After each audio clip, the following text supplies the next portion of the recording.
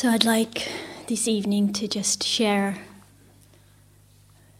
more reflections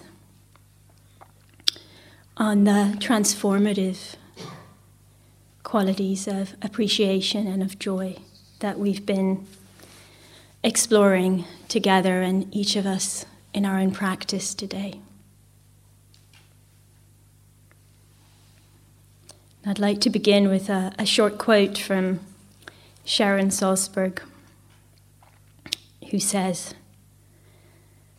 "What is essential to develop in terms of oneself are the abilities to rejoice and have gratitude." She doesn't mince her words. What is essential to develop in terms of oneself are the abilities to rejoice and have gratitude.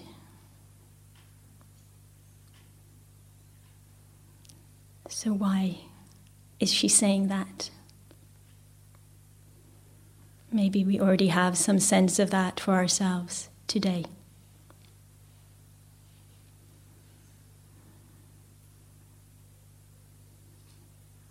I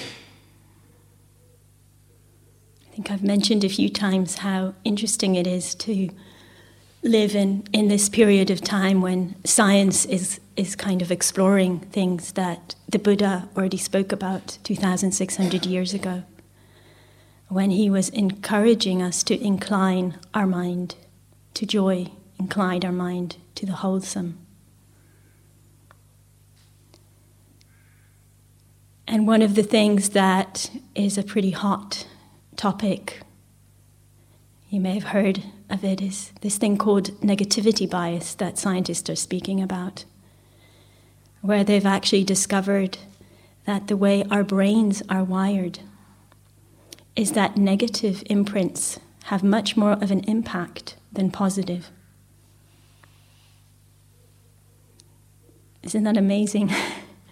We may have been walking around the planet for however years we have been, just thinking, like me, that I'm an aversive personality, which I am. But it seems that to some degree, all of us, our brains are actually wired in that way. And so they've done this research that shows that we can have the same amount of positive and negative things happening, and the negative will leave a kind of mark. Or in another way, that it takes a lot more positive things to happen than negative in order for us to be aware of the positive. And of course, when we think of the way our species has evolved, then there's an explanation for that. When we were hunter-gatherers, we really had to watch out for danger. Yeah? And the chances of getting hurt, we're very vulnerable, very exposed. And so that's why the so-called negative, the things that we need to watch out for, affect us more. We're aware of them more.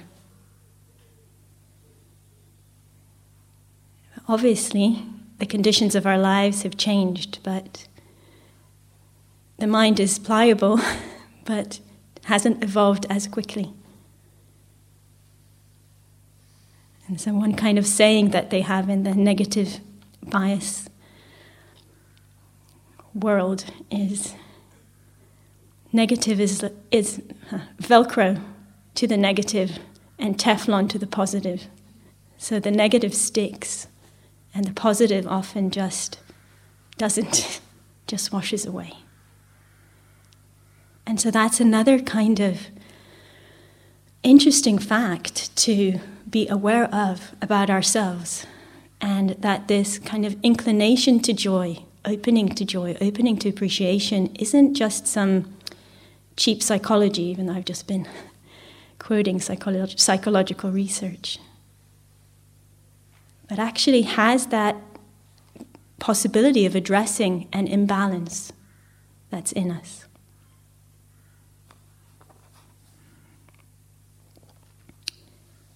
So could we actually live in a more balanced way that embraces the fullness of our life, that embraces the fullness of our life, that allows the joy, the positive, the appreciation, the gratitude, not as something extra, but as something essential. And it's a question that we can each resonate and find the answer for ourselves. What's true for me? How do I want to live my life?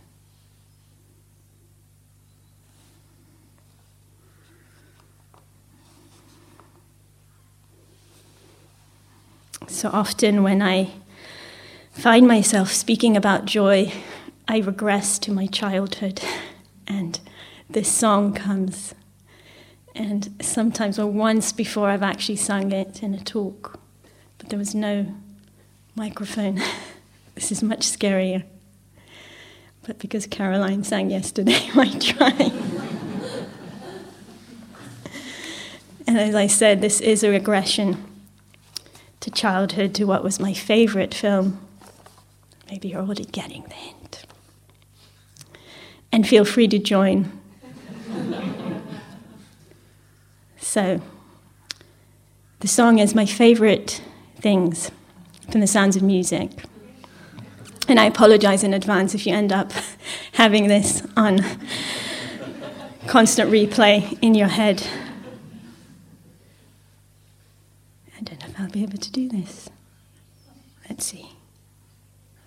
Raindrops on roses and whiskers on kittens, bright copper kettles and warm woolen mittens, brown paper packages tied up with string.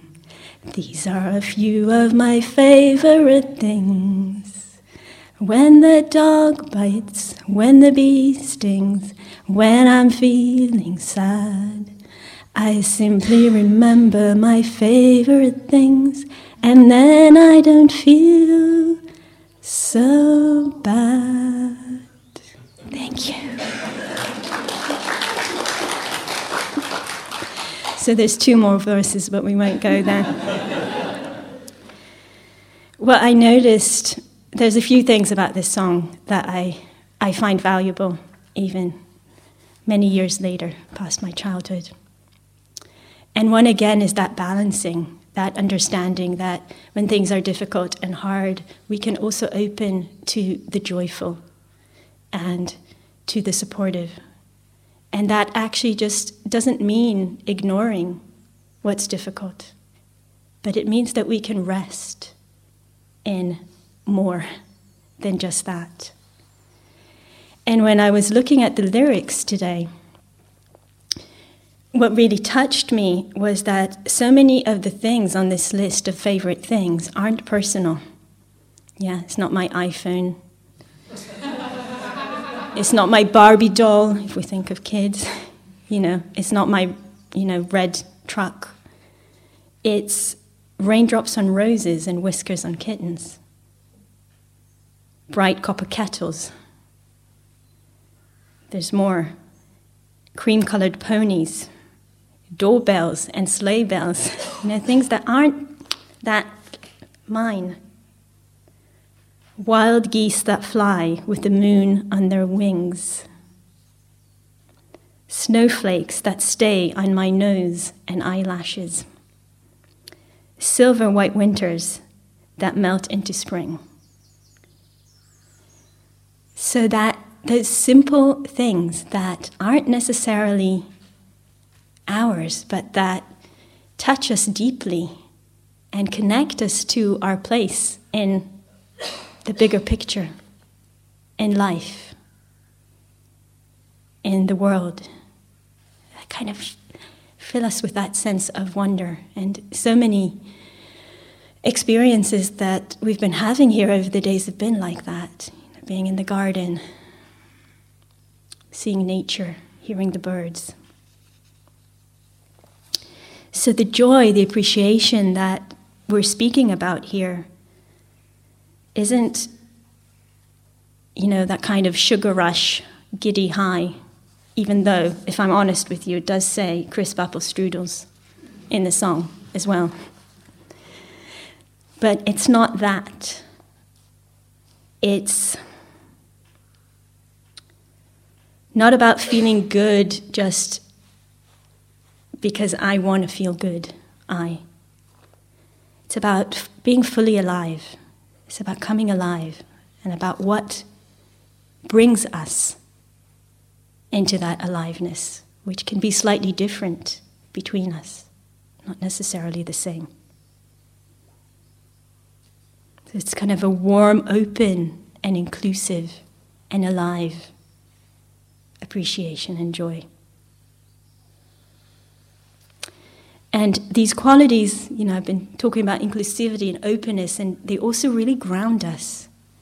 Also kind of help us to rest back into life. And they support a steadiness that can really help us stay connected in the ups and downs of life. Yeah, in those times when the dog bites or the bee stings. And also when there's joy, when there's success, when we get what we want, whatever it is. So they can sustain us in that and allow us to really be fully alive there without adding to the drama, necessarily, without adding anything to the drama. And when the Buddha spoke about meditation and this cultivation of joy, he described a really beautiful process, and this is a quote from the suttas. He speaks about this cultivation of delight, of joy through practice. And he says, from the delight, the meditator's mind becomes relaxed. With a relaxed body, joy arises. And with joy, her mind is naturally concentrated. And again, I think sometimes we know this without having some deep meditative state necessarily. Those times when we are happy, joyful, appreciative, and then there's just that natural calmness and unification of mind that arises. There's just nothing missing. And we just are. We just are.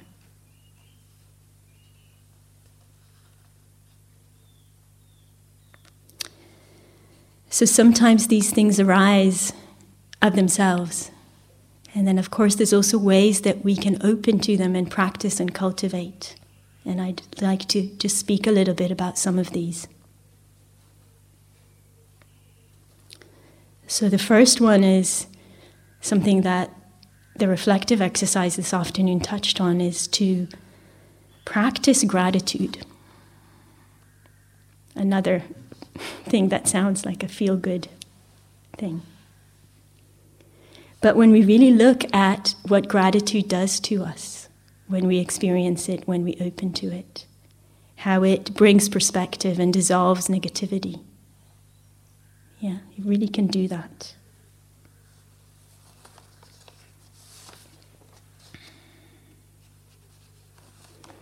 And when I was reflecting on this, I was asking myself, why is that?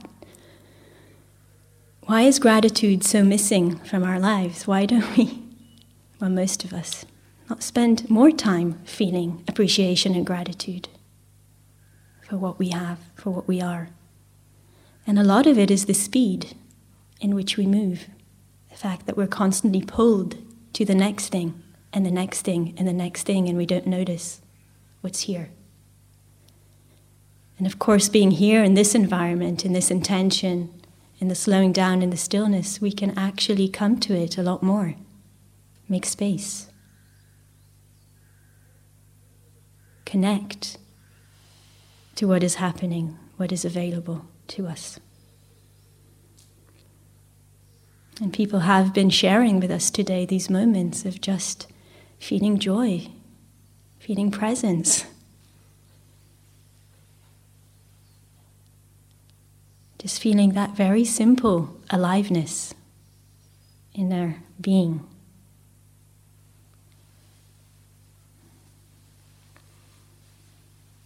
So through turning our interest towards gratitude, can really bring some balance into our lives. We can connect to abundance rather than lack.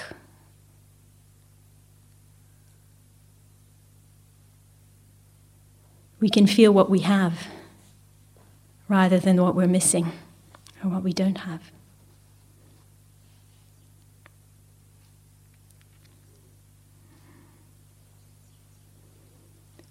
So another regression into my childhood, it's not going to be a song this time, is this story about Pollyanna. Don't know how popular she was in the UK. There's this American book about a girl who grows up very poor, and she and her father rely on these parcels that arrive with clothes and things that they might need. And she really wants a doll to come in the next parcel. But there's no doll, there's just clothes, and the only thing that isn't clothes is a pair of crutches. So her father invents the gladness game. And the gladness game is about appreciating, being grateful for what we receive. So in that case, being grateful that we don't actually need the crutches. And so this little girl ends up moving to a town, and the story is how she transforms everyone's lives around her with this gladness game. And so I sometimes kind of play this game. It's a game of gratitude, again, of gladness, of seeing what life brings, and then seeing what else is there, in there. And it's really important with that it's not about ignoring the suffering. It's not about cutting ourselves off from sadness or pain or whatever it is. It's again just widening the base, widening the perspective. And in kind of counterintuitive way, it actually deepens our roots into life, deepens our connection into the all of life, that movement of joy and sorrow. And it increases our capacity to stay steady in that, to stay steady with suffering and to respond to it. And there's a lot of very deep questions that arise in this practice. For example, how do we acknowledge our own good fortune without being overwhelmed by the suffering of others? How do we hold that?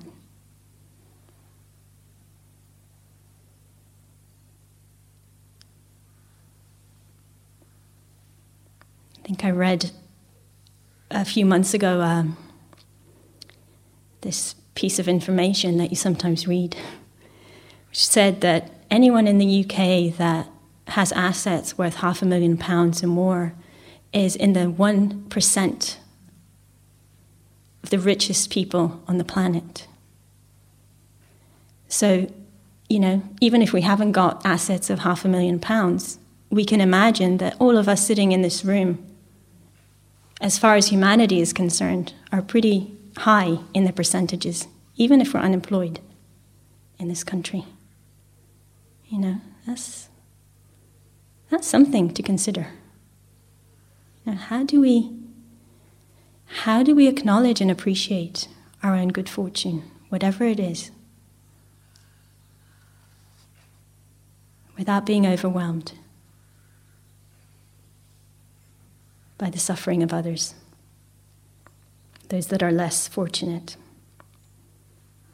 And how do we acknowledge and appreciate the good fortune of others without getting caught up in what we don't have? That's also an interesting one. How do we do that? And these are really interesting questions, at least for me. I hope for some of you to just kind of just be with, They don't have easy answers, but they're interesting to look at, to expand into. So can we own the circumstances of our lives? The fortunate and the less fortunate. Can we own them? And at the same time, hold them in the context of the bigger picture, of the causes and conditions that create all of our lives, and that we have very little control over.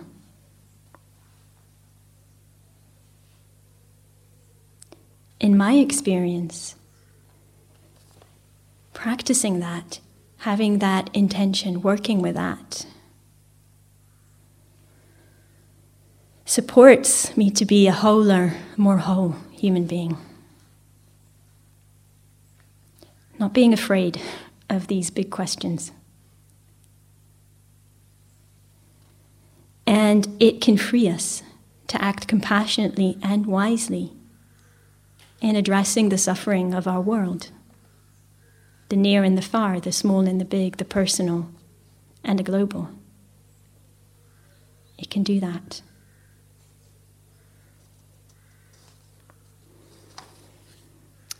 So in January this year, I called a friend. I was in India, he was in Palestine. And we had a conversation that had an impact on me, and it had such an impact that I wrote it down afterwards. It's very short, don't worry. And the situation was that at that point in time in my friend's village, which is a village I spend a lot of time in, the army had blocked the entrance to the village. The Israeli army had blocked the entrance to the village. They'd dug up the road. And there were some soldiers there. And also the soldiers were coming in, sometimes in the afternoon, sometimes in the evening, sometimes in the night, patrolling, arresting. And this had been going on. I think this was the 4th time this happened in 6 months. For no apparent reason, by the way. So I heard about this from an Israeli friend, and I phoned my friend, whose name is Zohar. I'm Zohar. It's a bit confusing. I phoned him to speak to him. And I was feeling pretty overwhelmed. Like, here I am in India, on a beach, having a vacation. And there he is, in his village, the entrance to the village blocked.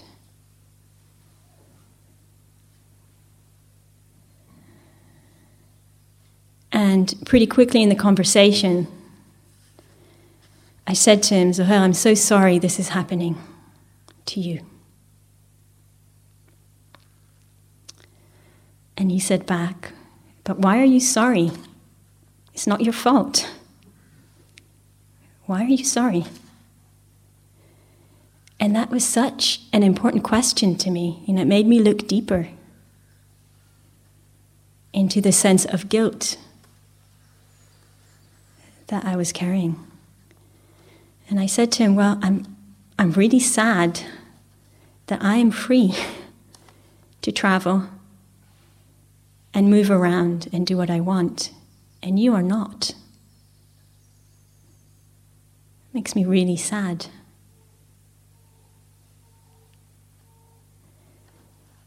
And we were just in there together, just acknowledging that.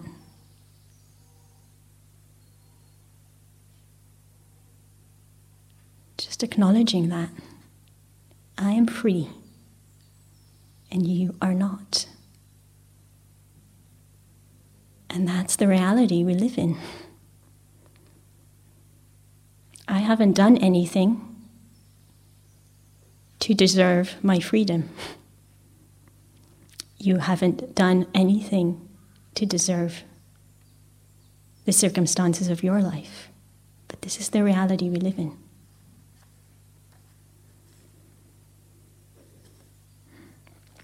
So the sense of gratitude and appreciation doesn't mean that we just have this kind of 100% good or enjoyable feeling. That's kind of what I'm trying to get to. We can have gratitude and appreciation for our life that isn't drowning in guilt, and that can hold the sadness at the fact that not everyone has that, whatever it is that we're experiencing in that moment. Not everyone has that. And this connects us to our ability to hold seeming contradictions in life in general, which is one of the deep secrets that we begin to uncover through our practice. That we can be sad and touched, and sometimes even feel joy in that ability to feel. That we can have joy for someone, appreciate things about their life, or have compassion for someone without condoning their actions. Like I said earlier today, we have that ability to hold contradictions. It's not as black and white as we've been taught to expect it to be. This can really help to bring perspective to our own lives and the lives of others.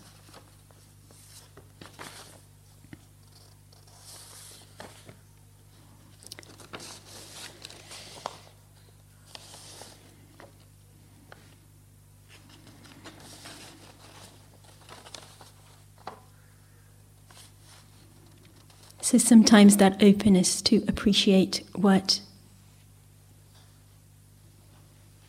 I have, to feel the sadness at what someone else doesn't, can help us ground in what's most important in this case, in this conversation, the friendship, the shared love that goes beyond the borders and the differences.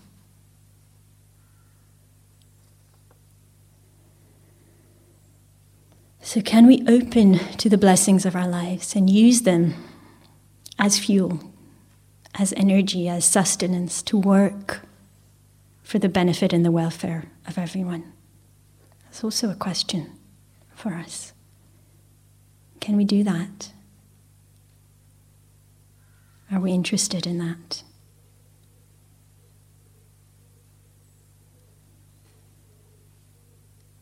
Can we let ourselves feel joy in our own lives? Can we also look for the good in others? That's also something interesting to do, to look for the good in others, to look for the good in the world. Can we kind of cultivate that ability to find the good, to appreciate it, to enjoy it?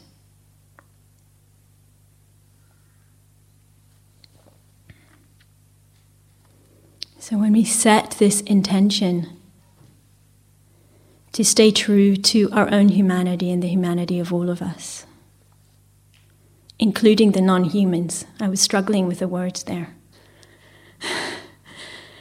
But including the non-humans, including the animals. When we set that intention to stay true to that in all of us, we're taking a step towards freedom. And when we practice to dissolve the boundaries between self and other, we're taking steps towards freedom. When we recognize the greed, the anger, the ignorance in ourselves, in all of us, and we work to transform that, we're taking steps towards freedom. When we recognize that we all know suffering and wish for happiness, we're taking steps towards freedom.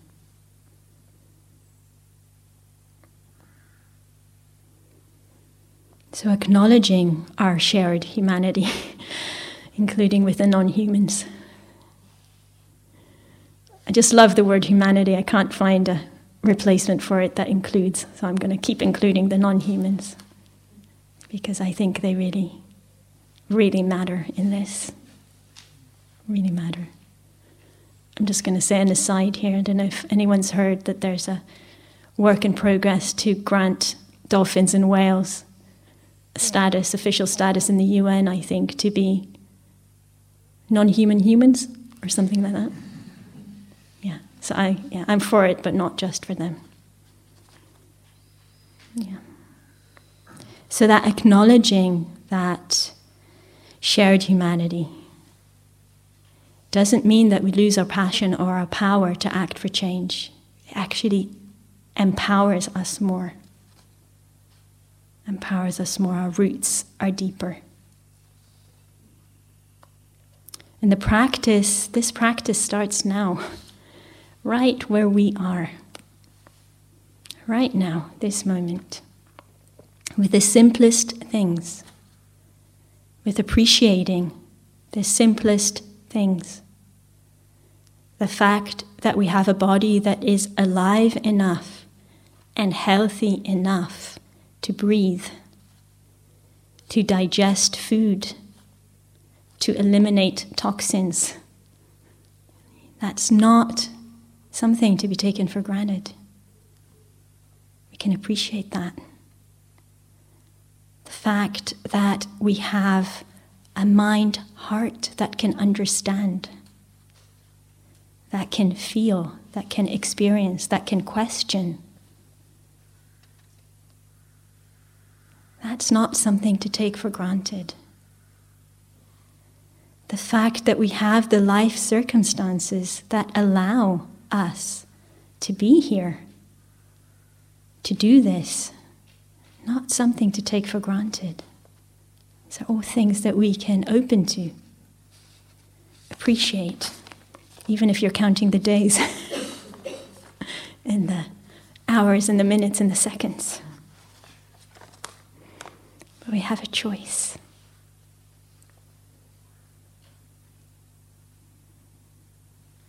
So not creating gratitude forcefully or appreciation forcefully, but just opening to these areas and checking what comes, what arises. Noticing when a sense of ease, appreciation, joy arises in us, out of inclining the mind to it or just naturally.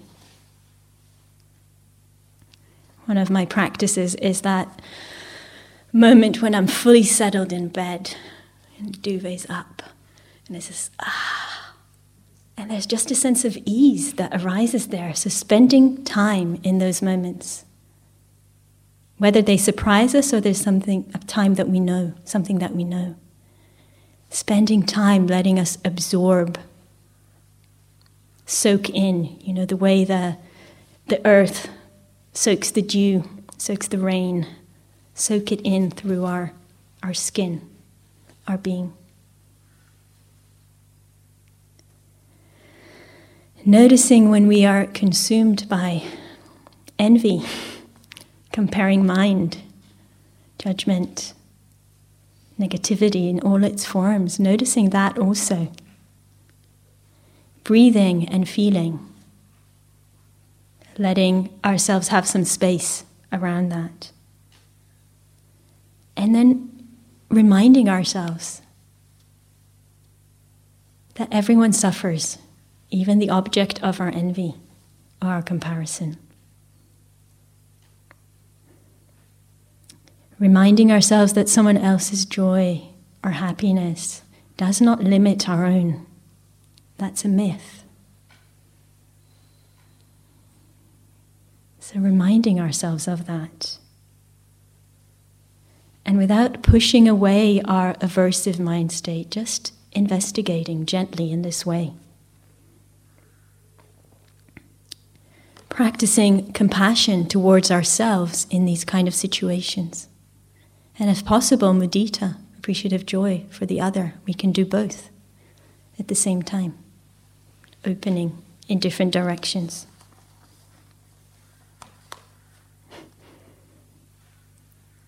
The Dalai Lama in his beautiful simplification, his beautiful way of simplifying things, says about mudita. Cultivating mudita is only logical. So simple. If I'm only happy for myself, there's fewer chances of happiness. Yeah? If I'm happy when good things happen to other people, there's so many more chances of happiness. You've got to love the guy. I mean, you just got to love him. He just makes it so simple, and then you kind of have that image of his smile, and that's it. But it makes sense. It's not easy, but it makes sense on a very deep level. So mudita, like the other immeasurables, can really dissolve and break down those walls between us. It can really do that. It can really bring healing to ourselves in our relationship with ourselves, to ourselves in our personal relationships, and to the world. It can really do that. And when we let these immeasurables lead us, lead our lives, then deep transformation, deep healing can happen. And I just like to end with one short sharing of a demonstration I was at in November. It's November 15th. For those of you who don't know, that's Palestinian Independence Day. And so we were just at the end of a 2-month period in Israel and Palestine, and we went to a demonstration in solidarity with Palestinian independence. And the demonstration took place at a point in the separation barrier, this very long, very tall wall and fence that Israel is building, still building, 10 years. And the demonstration took place in a part of the wall which is a fence, not a wall. And there were Palestinians and internationals coming from the Palestinian side, and Israelis and internationals coming from the Israeli side. And so we stood on both sides, and there's a fence, and then a road, a security road in between that the army uses to patrol. So we stood on both sides with some loudspeakers and enormous puppets that kind of flew up into the air and met. They were enormous, met over the wall. And we were chanting chants and stuff like that. It was all very peaceful. And then in one moment, Palestinians got very close to the fence on their side. And 2 army jeeps arrived, and a bunch of soldiers ran out and were running towards the Palestinians, which included women and children, with sound bombs and tear gas at the ready. Very close range. And the organizers on the Israeli side picked up the loudspeakers and called to the soldiers, "We are human beings just like you. You are not in danger. This is a non-violent demonstration." They called it much louder than I am. I just can't say it louder right now. We are human beings just like you. You are not in danger. Do not be afraid. This is a non-violent demonstration. And they repeated it again and again. And they also said, "We know that you too are human beings wearing uniforms. We are human beings just like you. This is a non-violent demonstration.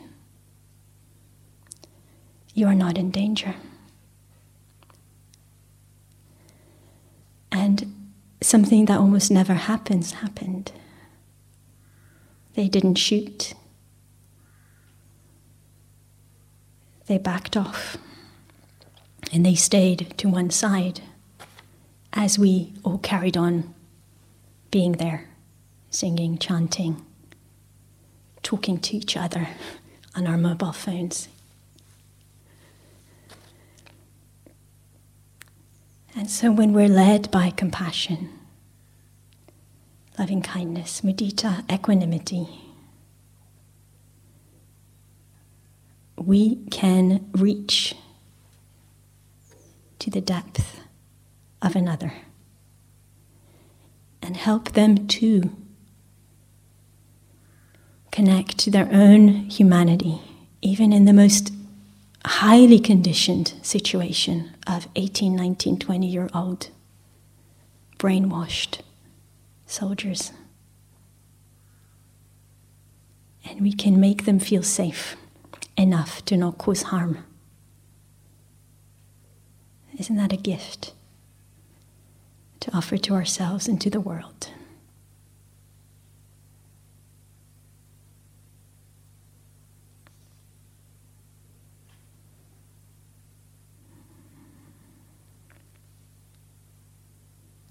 So for me, it's worth practicing for. And knowing that every tiny moment of presence, compassion, loving kindness, equanimity, mudita, brings change on the deepest level of our shared humanity and life.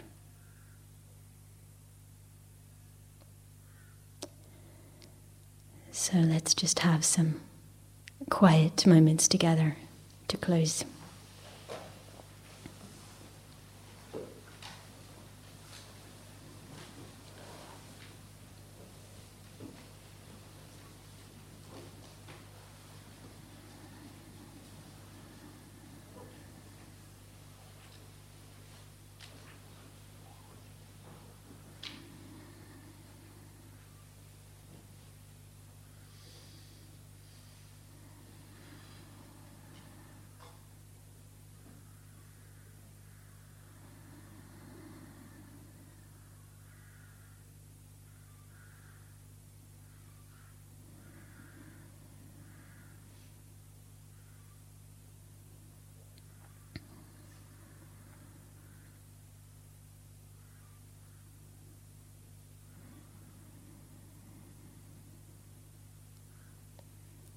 May our practice together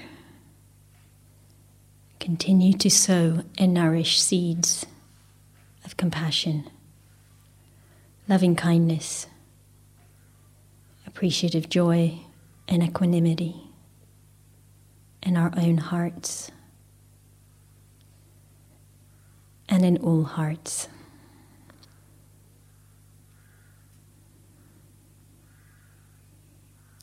May every moment of our shared practice together nourish peace, justice, equality, and well-being for all beings in all directions, for all beings everywhere.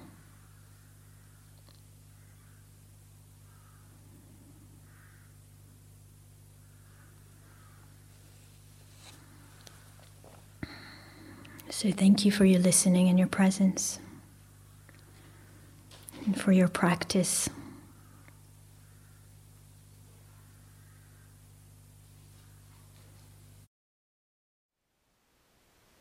Thank you for listening. To learn how you can support the teachers and Dharma Seed, please visit dharmaseed.org/donate.